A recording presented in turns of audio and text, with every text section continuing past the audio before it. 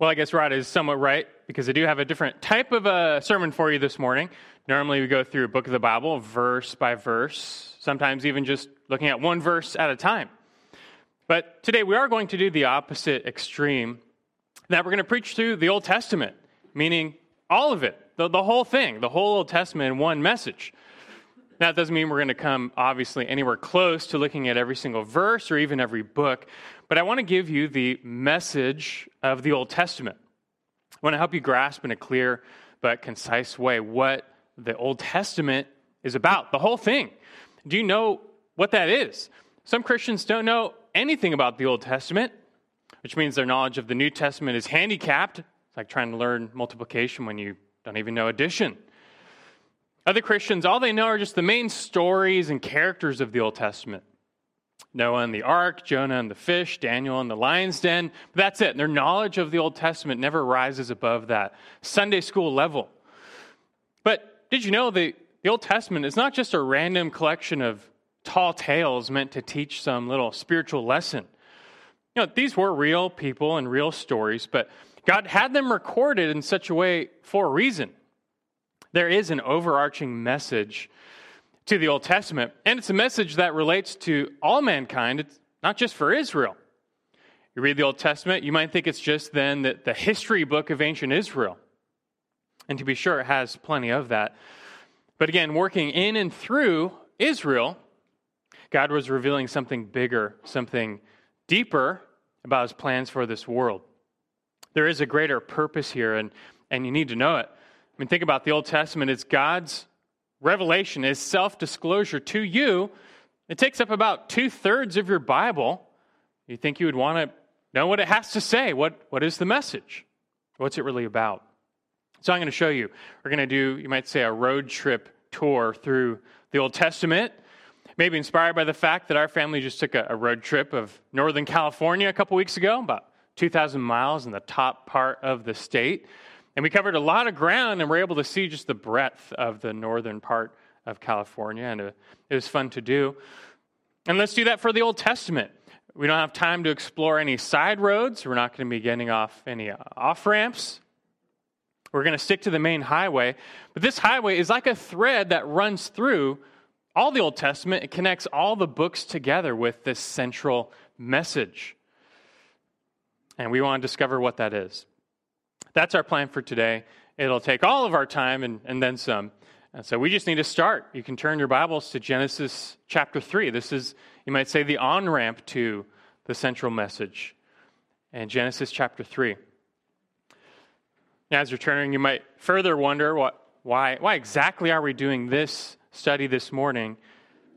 And that, as I was alluding to Rod, I do have a specific reason, but that you will have to wait for the end. For now, just turn to Genesis chapter 3. Genesis 1 and 2 recounts, I trust you know, the creation of the world. And for 2 chapters, everything is good. But that doesn't last long. Adam and Eve sin against God. They fall prey to the temptation of the devil. And so God judges. He curses Satan. He curses Adam and Eve. He curses the earth itself. And now life in this world is fallen and hard and bitter. And it leads to death. This death is both physical and spiritual. First comes a physical death, which is a separation of body and soul. Your body returns to the dust of the earth as judgment. But that's not the greater death. The greater death is the second death, a spiritual death, which is the separation of your soul from God. And that is far worse. And the moment Adam and Eve sinned, that this chasm opened up before them, separating them and God, and there's nothing they could do to cross it. God is holy. They no longer were holy. They're no longer fit to dwell in his presence. And all people now inherit this spiritual death. We're all born cut off from God. And there's nothing we can do to cross over. It's like standing on the rim of the Grand Canyon, and your only hope to get us to the other side is just to jump, meaning you have no hope. Our separation from God is hopeless. But immediately and thankfully, God's own character of mercy is seen.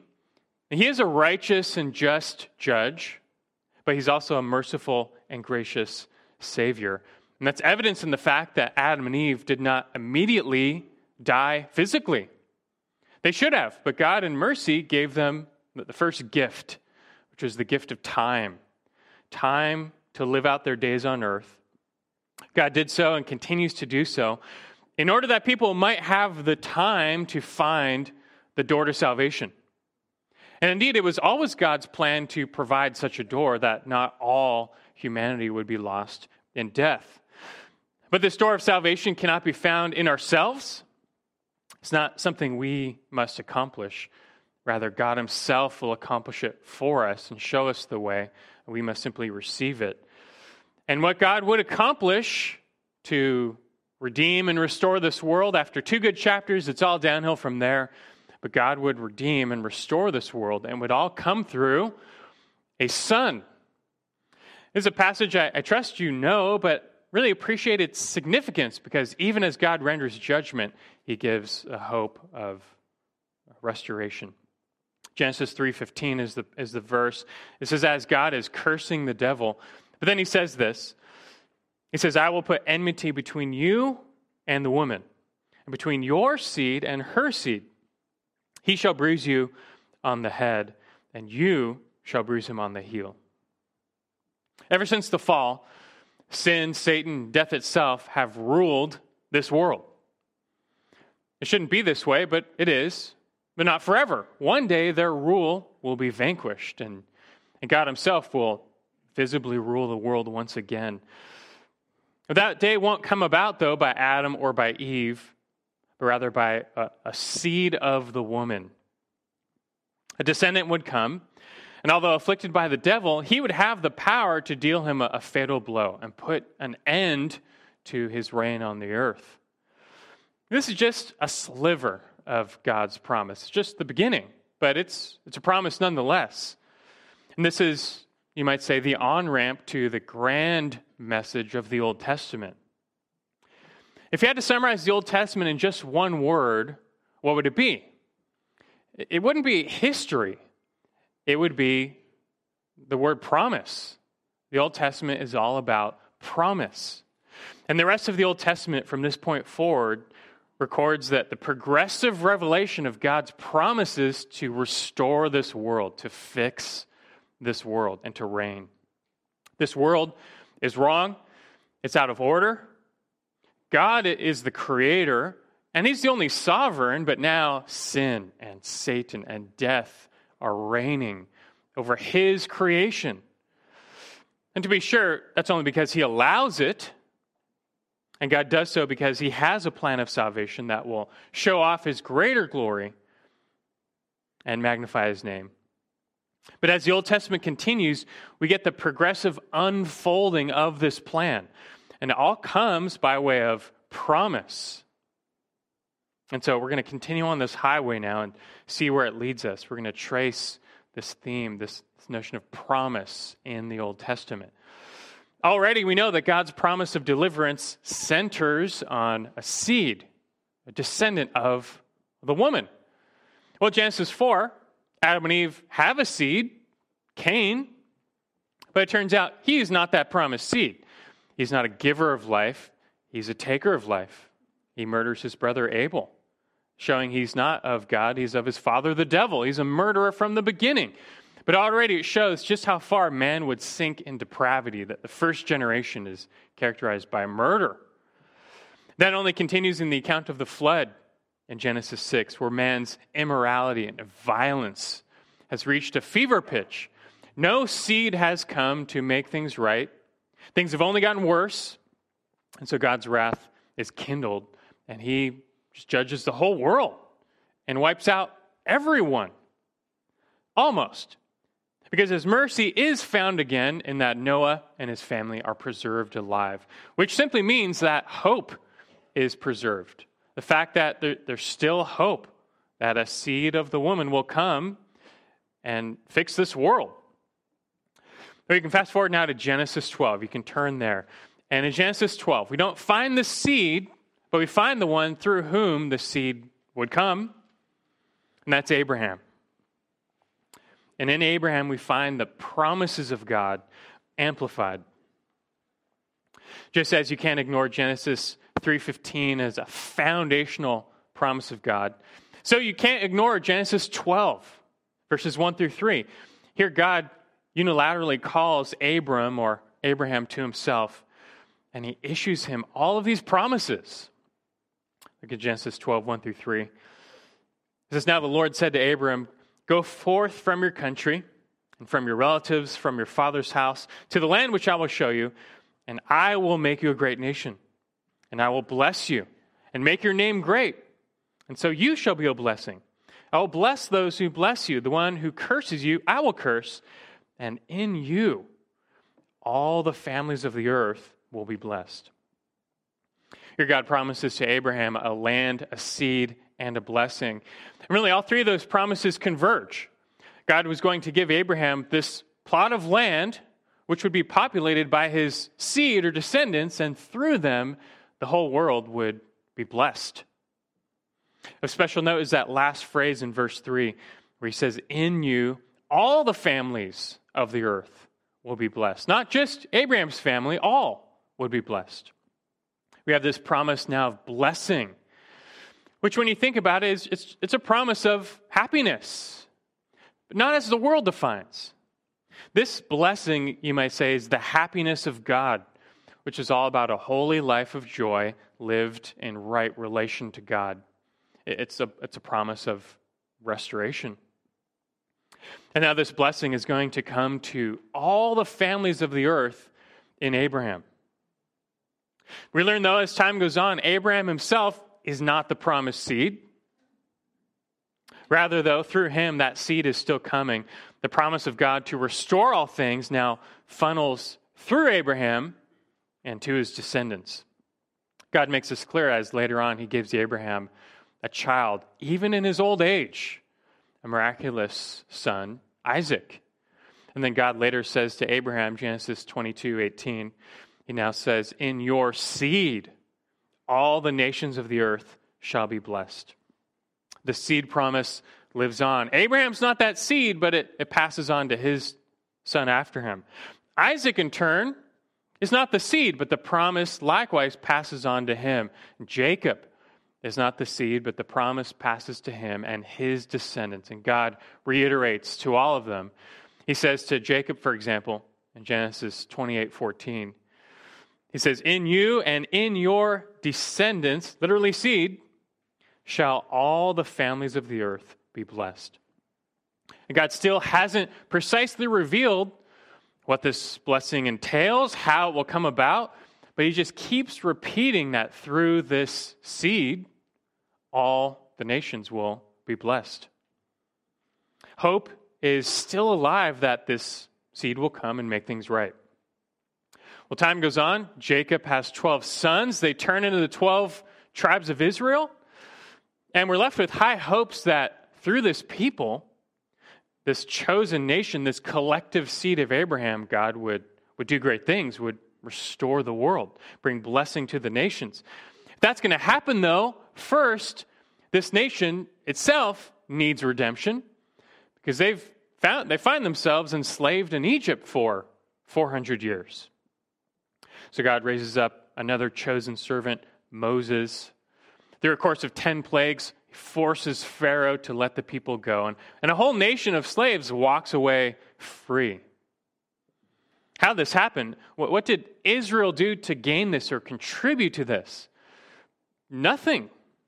This was all God's power and grace, which in itself is already a picture of how God would redeem and restore and bring blessing. However he's going to do it through this chosen seed, one thing's clear. It was going to be God's doing. He would accomplish this.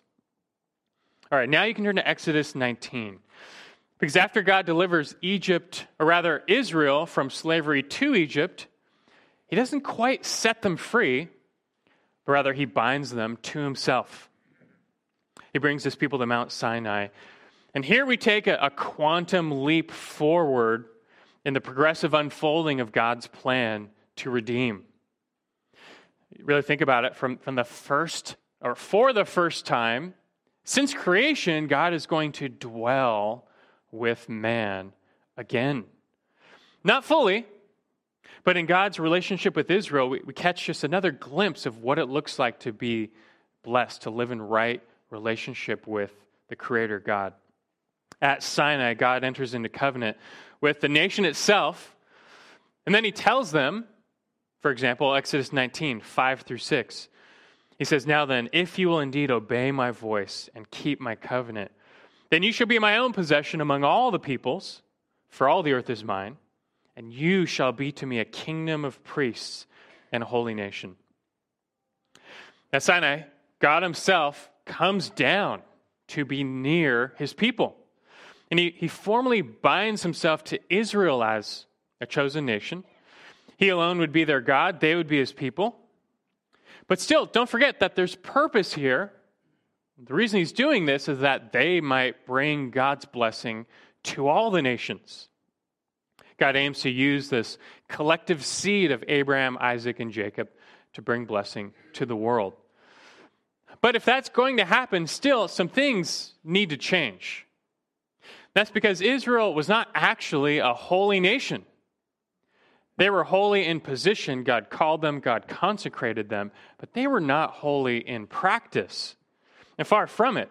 If they were really to be his people, they needed to reflect God's holy character. And so what does God do? Well, first he gives them his law, reflected chiefly in the 10 Commandments, showing them this is what it looks like to live rightly before your God. But God knows these people are sinners, and to keep from consuming them, he gives them a sacrificial system that their sins might be covered. He's showing them that if they're going to dwell with this God, their sin has to be dealt with. And God also gives them a tabernacle, a visible representation of God in their midst. And so as Israel obeyed God and kept his covenant, walking in his ways, they would be richly blessed in this land. And then all the nations around them would be drawn in to the worship of the one true God. So far, that's the plan. That's the unfolding of the plan. That's the ideal. That's how it should happen. But if you know your Old Testament, you know that would never happen. That would never take place.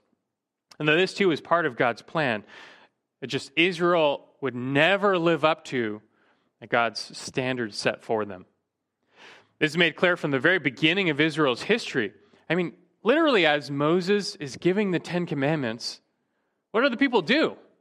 They start worshiping a golden calf. Like, they did not waste any time. And later, that same generation refused to enter the promised land. The land God gave to them, they refused. Why? Out of fear and unbelief. Now, far from a holy nation, this is a nation of unbelievers. And so in judgment, that entire generation fell in the wilderness, for they lacked the one thing God required of them, which was faith. Now another generation arose, though. Hope is never extinguished.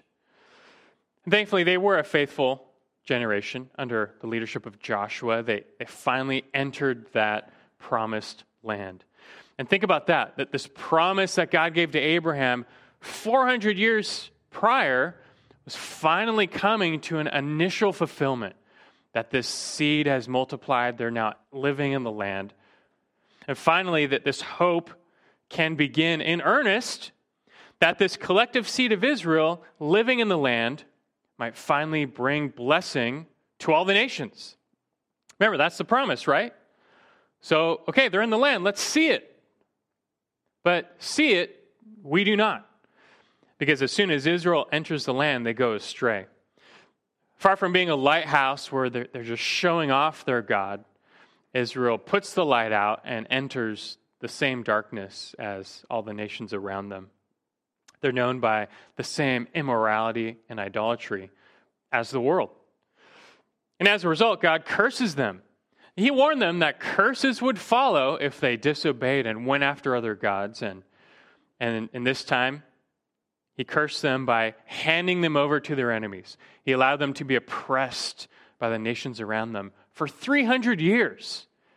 Appreciate that. That's longer than America has been a country. They were just oppressed in this land for 300 years. And God hands them over.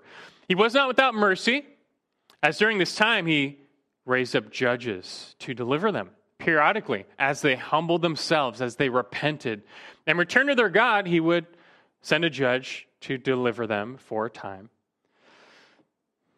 This is a saving God. This is a redeeming God.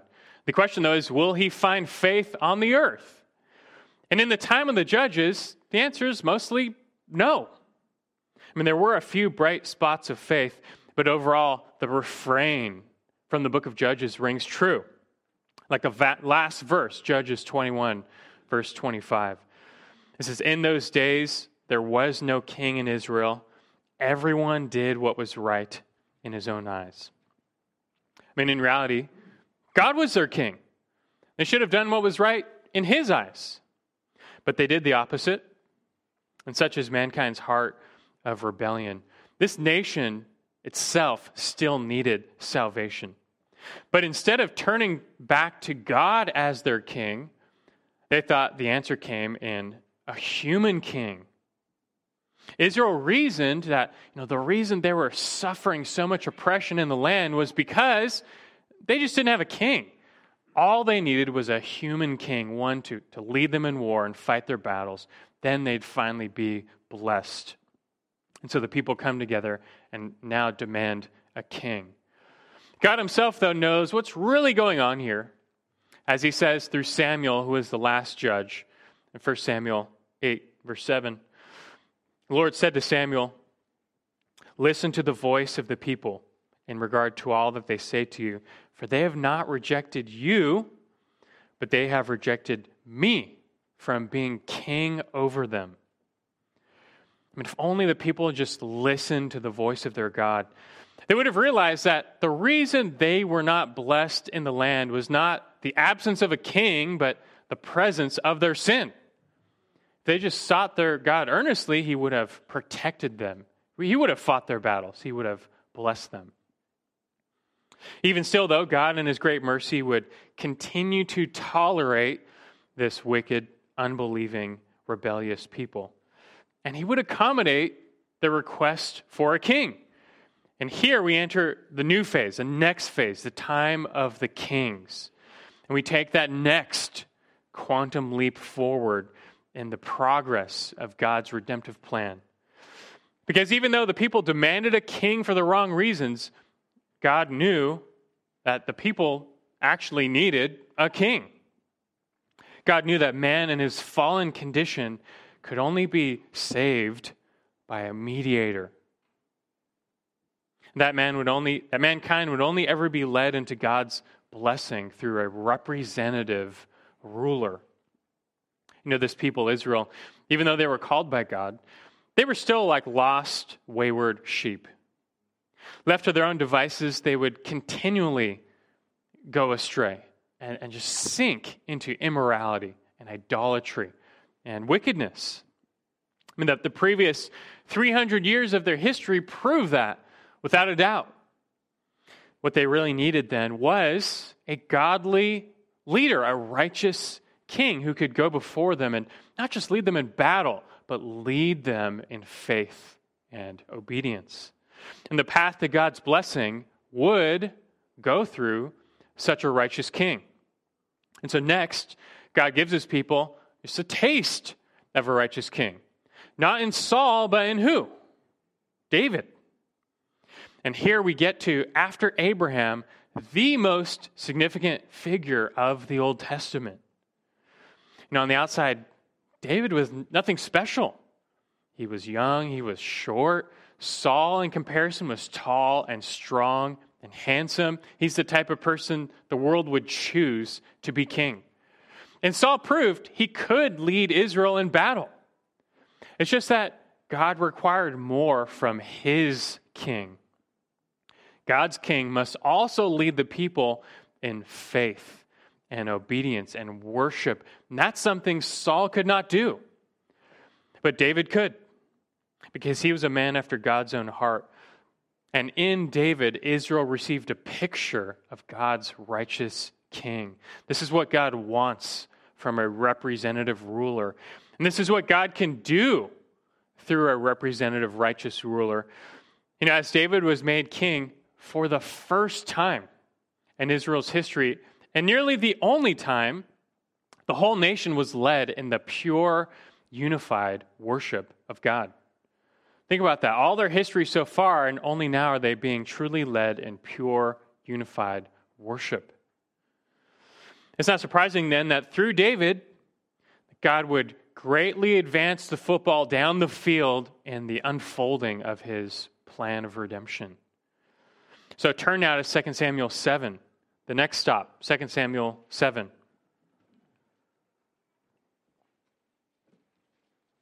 If you've learned anything from the Old Testament so far, it's just that mankind desperately needs a Savior. Even a consecrated nation like Israel is hopeless apart from it and will only sink into depravity. We've learned, however, that such salvation is coming, and is coming through a seed of the woman, a seed of Abraham, Isaac, and Jacob. And now that promise funnels down yet again through David. This deliverer will now also be a seed of David. And God's promises to David here are second only to his promises to Abraham. Here God reiterates the land, the seed, the blessing promise to David.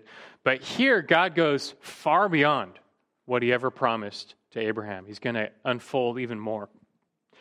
Look at 2 Samuel 7, verses 12 through 16. He says to David, "When your days are complete and you lie down with your fathers, I will raise up your descendant," literally seed, "after you, who will come forth from you, and I will establish his kingdom. He shall build a house for my name, and I will establish the throne of his kingdom forever.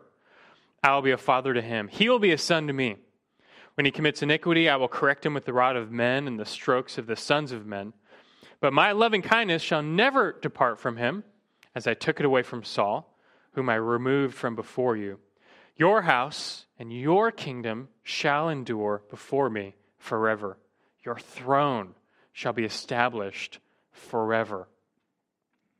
God gives David now a series of promises. You see how they all revolve around this descendant, this seed.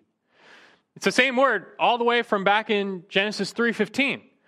A seed or son of David will come, and he will be the one to build God's house. He will be God's beloved son.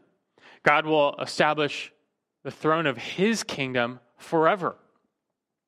Now, there's certainly a near sense fulfillment to all these promises in David's son Solomon. He's the one to build a literal temple for God.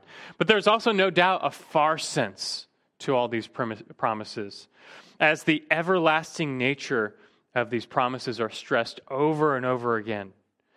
A greater seed of David is coming, and he will usher in a kingdom of everlasting righteousness. David himself added to the anticipation of this king as he wrote prophetically during this time. Think of all of his psalms like Psalm 2. And David tells of an anointed son, a coming king, who will be God's very son. And he says, to him all the nations are given as an inheritance. His wrath will soon be kindled, as he will be the one to bring judgment to all the nations. But then Psalm 2:12 ends and he says, but how blessed are all those who take refuge in him, in this anointed king. You see, blessing is still available and is still coming to the nations. It will come now through this king and those who take refuge in him. All of these promises to David leave us with high hopes for his descendants.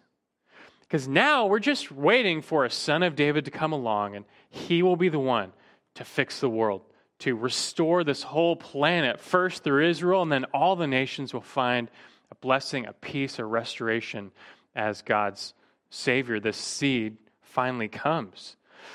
And those hopes seem to come to fruition in David's first literal seed, Solomon, the next king, because at first Solomon seeks the Lord. He builds the temple. He leads Israel in a golden age. But in time we learn that Solomon is not the seed. He would not be that son of David to bring in the kingdom of righteousness. Solomon himself went astray from the one true God later in his life. Things got so bad that after Solomon, Israel divided into two nations, Israel in the north, Judah in the south. They had two separate lines of kings. And what follows from here is another 300 to 400 year period of basically lawlessness, idolatry, and unbelief. Even though Israel is now ruled by kings, they're really not much better than the time of the judges, because neither Israel nor Judah are truly walking with God as their king. They're not obeying his laws. They're not keeping his covenant. King after king comes and goes, descendant of David after descendant, but none are proving to be anywhere close to this righteous king who will come and make all things right. No, but instead, every single king of northern Israel is extremely wicked and vile, going so far as to participate in child sacrifice to the pagan gods. That's coming from Israel. And the kings of Judah are not that much better. There are a few bright spots again, but in total, the picture was bleak. And things got so bad. Israel filled the land with so much bloodshed and immorality and idolatry that God finally decided it's just time to pull the plug on Israel's tenure in this land. And destruction and desolation would come. First through the Assyrians in the north, and then second through the Babylonians in the south. Both Israel and Judah would be destroyed, be taken captive to foreign lands. The temple itself was completely obliterated. Jerusalem was basically leveled, and the land was lost. And God told them this would happen. He warned them that such curses would come upon them if they went after foreign gods. And the time of patience ran out. Everything was lost. Again, you can't fail to appreciate, just think about so far the unfolding of God's plan through this nation. You can't fail to appreciate how big a blow the exile was to the national identity of Israel. I thought they were God's chosen nation. I thought he gave them this land. I thought he consecrated the temple. How could God let all this happen? Well, God did not let this happen. God made this happen as a judgment on them for their unbelief. And everything was lost except one thing, hope. And that's because despite all of their sin and rebellion, God's promises cannot be nullified. And so despite losing the land, losing the temple, God did preserve one thing, really the only thing that mattered, and that was the seed of David, the descendant of David. The line of David was preserved. That's all that matters. That's how the book of 2 Kings ends. Judah is in exile, the temple is destroyed, but the final word of 2 Kings is that a descendant of David, he's in Babylon, but he's alive and well, which means there's still hope. It may not happen tomorrow, but there's still hope that a son of David can come and make things right, restore Israel, bless the nations. This seed of David then became Israel's only hope. He always was their only hope, only now they knew it. He's their only hope. And so it was surrounding this time, a little before, a little during, a little after, that God used his prophets to make sure Israel knew once for all that this seed of David was truly their only hope. Throughout these times, God sent Israel and her kings prophet after prophet, in part to rebuke them and warn them of coming judgment, but also to reveal Israel's only hope. It was in the seed of Eve, the seed of Abraham, Isaac, and Jacob, the seed of David, this anointed one, this Messiah. And this brings us now on this highway, this road trip through the message, the hope, the promise of the Old Testament. This brings us to the vast prophetic books. And they have a lot to say about this coming king. Let me give you a sampling. If you're real fast, you can turn with me, but we'll start in Isaiah chapter 9. Isaiah has maybe the most to say. He speaks of a child born of a virgin who will be a sign of God's promise. And later he says of this child, this seed, Isaiah 9, verses 6 and 7, "For a child will be born to us, a son will be given to us, and the government will rest on his shoulders. His name will be called Wonderful Counselor, Mighty God, Eternal Father, Prince of Peace. There will be no end to the increase of his government," or of peace, "on the throne of David and over his kingdom, to establish it and to uphold it with justice and righteousness from then on and forevermore.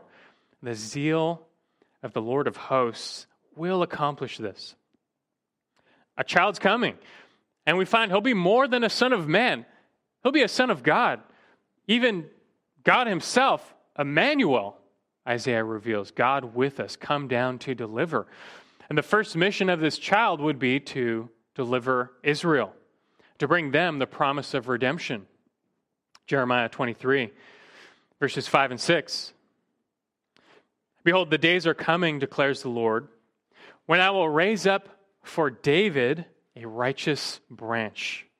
And he will reign as king and act wisely and do justice and righteousness in the land.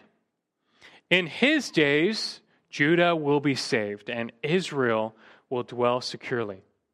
And this is the name by which he will be called: the Lord our righteousness." Israel and her kings always failed because they were never righteous, not perfectly. None of them, not even one. But this righteous king will come and he will make them righteous. And finally, through this king, God will do for Israel what they could not do for themselves. This hope of salvation is expressed then in a new covenant, which this righteous branch will bring about. Jeremiah and Ezekiel both write extensively about this new covenant where God will do for them what they need. He'll take out their heart of stone, give them a heart of flesh. He'll write his law on their heart. He'll cause his spirit to dwell within them, and then all of them will truly know God, for he will forgive their sins and remember their iniquity no more. That's what Israel had to expect with the coming of now the Son of David. But it's not just for Israel, because it was always God's plan to bless the nations through this seed, and Isaiah affirms that. You can go Isaiah 49, verse 6, and Isaiah affirms this of this coming king who he refers to as the servant of God. Isaiah 49, 6 adds that God says to him, "It is too small a thing that you should be my servant to raise up the tribes of Jacob and to restore the preserved ones of Israel. I will also make you a light of the nations, so that my salvation may reach to the end of the earth." It's not enough for this coming Messiah to redeem a remnant of Israel. No, he's also going to take for himself a remnant from all the nations. And then God will unify all of his people together under one new covenant, under this one shepherd king. That's what Ezekiel says in Ezekiel 34, 23 and 24. God says, "Then I will set over them one shepherd, my servant David, and he will feed them. He will feed them himself and be their shepherd. I, the Lord, will be their God, and my servant David will be prince among them." This second David, you might say, is coming to do this. And talk about anticipation. Israel is receiving these promises as they sit in devastation. They've lost everything: the temple, the land, their national identity. They've lost it all. Humanly speaking, they see no path back to national restoration or individual salvation. But a narrow road exists, and it runs right through this coming seed. He gives all people all the hope they could ever need. He will be the one to set things right, to fix the whole world, and to overturn the rule of sin and Satan and death itself. And perhaps the grandest promise in all the Old Testament comes here. I'll just read it. Daniel 7, 13 and 14. where Daniel says, I kept looking in the night visions, and behold, with the clouds of heaven, one like a son of man was coming. And he came up to the Ancient of Days and was presented before him. And to him was given dominion, glory, and a kingdom, that all the peoples, nations, and men of every language might serve him. His dominion is an everlasting dominion which will not pass away, and his kingdom is one which will not be destroyed. So the Son of Man will be the one to end all other kingdoms. All other reigns will end, and that includes the reign of sin and Satan and even death. And he will usher in a kingdom of everlasting righteousness. But how will he do this? How will this seed bring this about? Don't forget that very first promise in Genesis 3:15, that this seed would be the one to conquer the devil, but at the same time, he himself will be bruised on the heel, meaning he will suffer.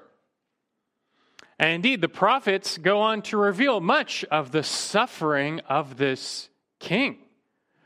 This servant of God would suffer, not because he lacks power, and not because he's a sinner, but he would suffer to redeem his people. That much is made clear in their own sacrificial system. A sacrifice, a substitute sacrifice was always required. And God will provide yet again. You can turn to Isaiah 53. This perfect king who would also be a priest, Psalm 110, he would go on to offer up himself as this perfect, once-for-all substitute sacrifice in the place of his people. He would go on to be their sin bearer, exchanging his own righteousness for their sinfulness. Then nowhere is this substitutionary atonement of this Messiah made more clear than Isaiah 53. The whole chapter, but just look at verses 4 through 6 for now. Speaking of this coming servant of God, Isaiah says, surely our griefs he himself bore, and our sorrows he carried. Yet we ourselves esteemed him stricken, smitten of God, and afflicted. But he was pierced through for our transgressions. He was crushed for our iniquities. The chastening for our well-being fell upon him. By his scourging we are healed. All of us like sheep have gone astray. Each of us has turned to his own way. But the Lord has caused the iniquity of us all to fall on him. God says later, he would be pleased to crush this servant if he would render himself a guilt offering for the people. This is simply the necessary and only way to redeem those held captive to sin, to Satan, and to death. But God would accomplish it, that the zeal of the Lord of hosts would do this all through this son, this seed. Well, at this point, I think we've covered enough. Even though, keep in mind, we've barely even scratched the surface of what the Old Testament says about this coming Messiah. This is probably not even 10% of what the Old Testament says of him. Not to mention all the pictures from the Passover, the priesthood, the temple, the sacrificial system, the bronze serpent, the Day of Atonement, and so on. The point is this: the Old Testament is really about him. Do you know what the Old Testament is about? It's not just the history of Israel. Rather, God was using the tragic fallen history of Israel to show man's complete desperation and need for salvation. And then God used the story of Israel to progressively unfold how exactly that salvation would come, how he would bring them salvation. And it would all come about through one seed, one person. And that his person, his work, his righteousness would be enough to completely restore this world and all of God's people. This Old Testament, in a word, it's all about promise, and that promise all centers on this one figure, this one person. He is the world's only hope. And the only question, I guess, to ask after that is, well, like, when? When's he going to show up? Israel wondered, okay, it's our only hope now. When will we see him? And well, one way Israel would know would be through a forerunner. And that's how the Old Testament ends. The final verses of the final book of the Old Testament tell of this, Malachi chapter 4. God says he will send his messenger, one who will come in the spirit and power of Elijah to make ready the way of the Lord. When you see him, well, then you know that the day of the Lord is near. And that is literally how the Old Testament ends. Israel is still in devastation. They're back in the land, but they will never regain true national sovereignty. They will always be oppressed and laid low. And after this, they get another 400 years of silence. God says nothing more. They don't need anything more. He's told them everything they need at this point. They just need to sit and wait and let it purify their hope for this coming Messiah. You see, all these promises build, they climax, they crescendo to this coming seed. And Israel was left for 400 years to place all of their hope in him. But God would not stay silent forever, and in due time, the day of the Messiah would dawn. And this most amazing thing happens in your Bibles as you turn just one flip of a page from Malachi to Matthew. You just turn one page, but you pass from the world of promise to the world of fulfillment. And if you haven't figured it out already, that fulfillment is all found in one person, and it's Christ Jesus. And so we flip that page and we read Matthew chapter 1, verse 1, the record of the genealogy of Jesus, the Messiah, the son of David, the son of Abraham. I hope now you can appreciate a little more how loaded with significance those few words really are. I mean, the first verse of the New Testament tells you everything you need to know about this man Jesus. He's actually not just a man Jesus, Jesus of Nazareth. In reality, he's something more. He is the fulfillment of all of God's promises. And that's what the New Testament is about. The Old Testament, in one word, is promise. The New Testament, in one word, is fulfillment. In Christ Jesus, all the promises of God come to light. What do you get in the Bible? 66 books written by 40-plus authors over 1,500 years, 3 continents, 3 languages.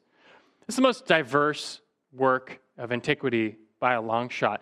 Yet they all somehow tell the same story, and they give the same message, and all centers on the same person, God the Son, Christ Jesus. This Bible is the self-disclosure of the true and living God in the incarnate person of Jesus. And when it comes to the Old Testament, as we have seen, not every single verse is directly about Jesus, but every road, every tributary leads to him. And Christ himself made this clear to 2 men on the road to Emmaus after his resurrection. Didn't he say to them, Luke 24:27? It says, then beginning with Moses and all the prophets, he explained to them the things concerning himself in all the scriptures. I wondered how many of the same verses he used that we use today. You know, this main highway of the Old Testament, it's all about Jesus. It just comes in promise form.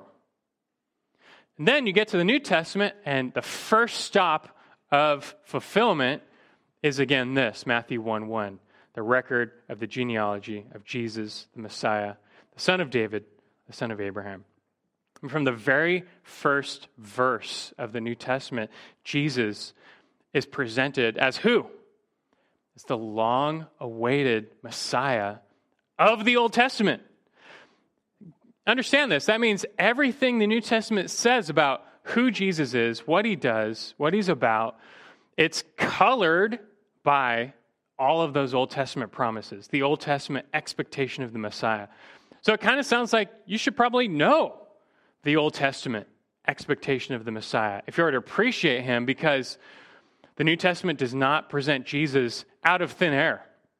It presents him after thousands of years of hope and promise. And this also means when we read the New Testament, we're really looking at an iceberg. Look at a verse like Matthew 1:1. On the surface, it seems so small and insignificant, but under the surface, there's a continent of significance. That deeper significance, it seems worth studying and appreciating and grasping. So much so that, in fact, starting next week, Lord willing, we're going to begin our own exposition through Matthew's gospel. I told you at the beginning I had another reason for preaching this message, and this is it. I secretly just gave you a background study to Matthew's gospel. Because Matthew, far beyond all the other gospels, goes to great lengths to make sure you know who Jesus is. He's the Messiah of promise. Thousands of years, hundreds of verses of promise, that's all Jesus. That's what Matthew wants you to know, that the age of promise is over, in a sense. The age of fulfillment has begun, and it all centers on Jesus.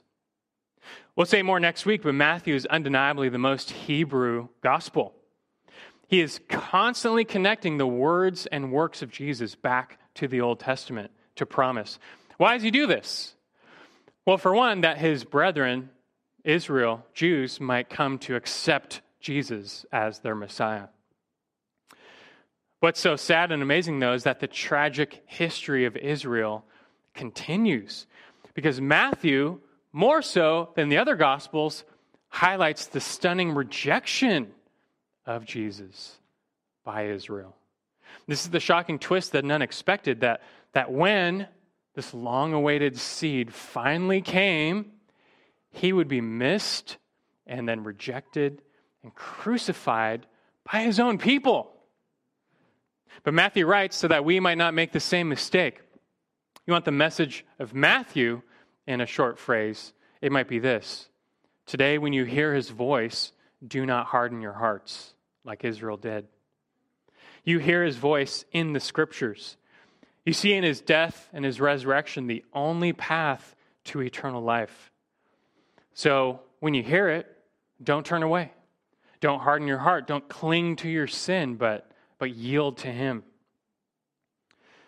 Come to believe in this long-awaited one. This morning, you've heard the voice of God to you about his Son. Not from me, from the Old Testament scriptures. You've seen him today by way of promise. Already, don't close your heart to him. Let this 1,000-year-old testimony of God pry open your heart to receive him.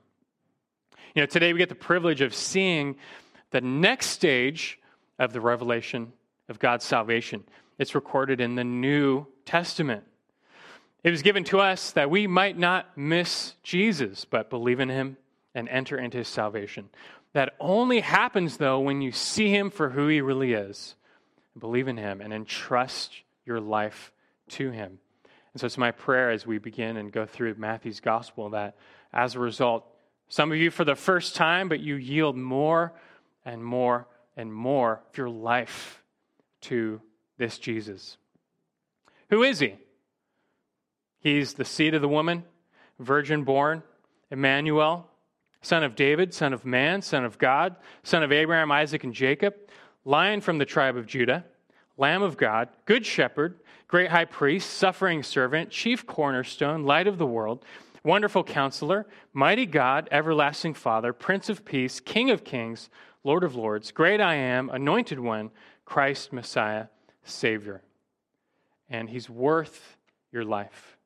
And Matthew will show us to him. Until then, let's pray.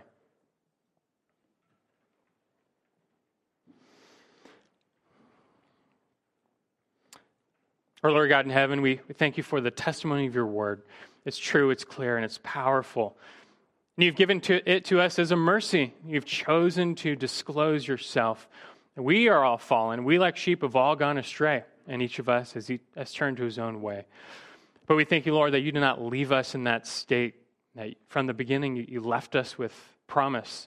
Not just Israel, all the nations find promise in this seed, this coming one, Savior, Messiah, King.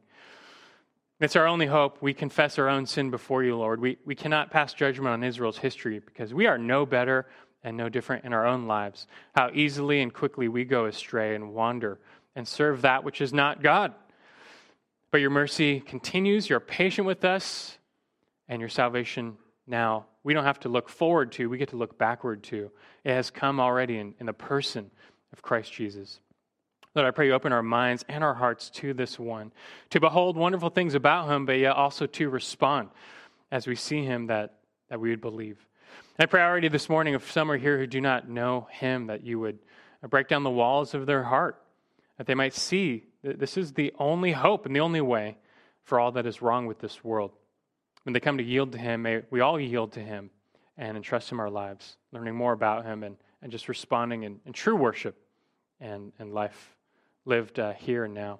Look forward to the eternal life he brings, but until then, Lord, just bless us as we seek to live for this Christ our King. In his name we pray. Amen.